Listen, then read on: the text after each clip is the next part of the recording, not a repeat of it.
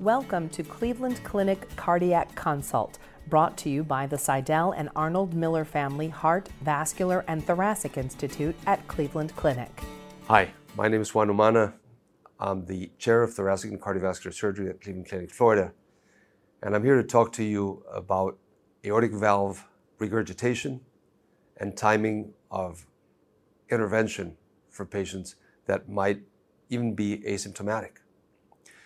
Aortic regurgitation has become more prevalent as we identify patients, particularly patients with bicuspid aortic valve disease, which, as we all know, is present in 1 to 2% of the US population. What many people don't know is that of those patients, a large percentage will present late with aortic stenosis, but approximately a third of them will present early in their 20s or 30s with severe aortic insufficiency. Those patients benefit from a repair of the aortic valve rather than replacement of the valve. Our belief at Cleveland Clinic is that a multidisciplinary approach to the leaky aortic valve renders the best possible result for the patient, restoring their quality of life, but also their life expectancy, avoiding the need for a prosthetic valve, be it a mechanical or a tissue valve. So how do we approach the aortic valve with insufficiency? Our preferred initial test is an echocardiogram, which can be a transthoracic echocardiogram, followed by a transesophageal view of the heart and the aortic valve, allowing us to interpret exactly what we're dealing with and what the morphology of the valve and, as a consequence, the insufficiency is. With that information, we'll proceed to get a CT angiogram, which will allow us to evaluate the morphology of the aortic roots, where there's dilatation of the root, the sinotubular junction, the aortoventricular junction, or the ascending aorta. And all those components of the aortic root are critical in the evaluation and subsequent treatment of aortic insufficiency. When do we repair the aortic valve?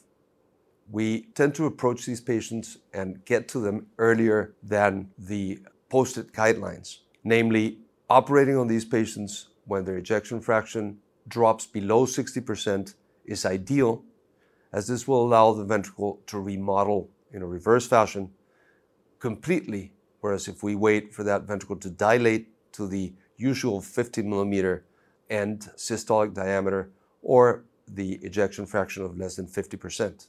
If the patient has a dilated aortic root, our preferred approach is to replace the aortic root, reimplanting the aortic valve within the Dacron graft.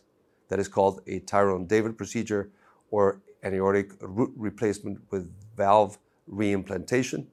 If the aortic root is not dilated, our preferred approach is to do a repair of the aortic valve with or without an annuloplasty, which entails placing a support around the basal ring of the aortic valve.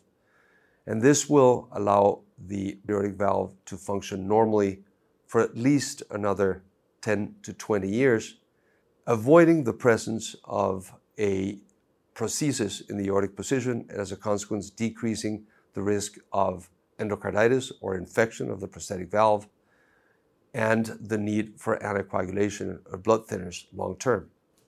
A key element in the diagnosis and early intervention of aortic insufficiency is cardiac MRI. This test has emerged recently or is emerging as a mainstay in staging the degree of aortic insufficiency in a fashion that is more accurate than either transthoracic or transesophageal echocardiography.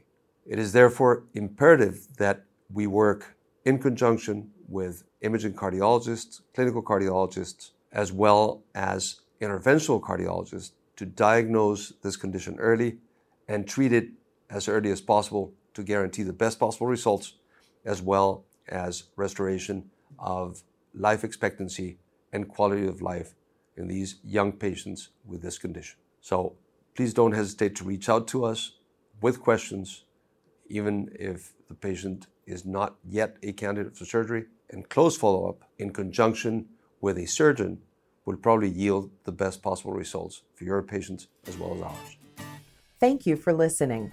We hope you enjoyed the podcast. We welcome your comments and feedback. Please contact us at heart@ccf.org. Like what you heard? Subscribe wherever you get your podcasts or listen at clevelandclinic.org/cardiac consult podcast.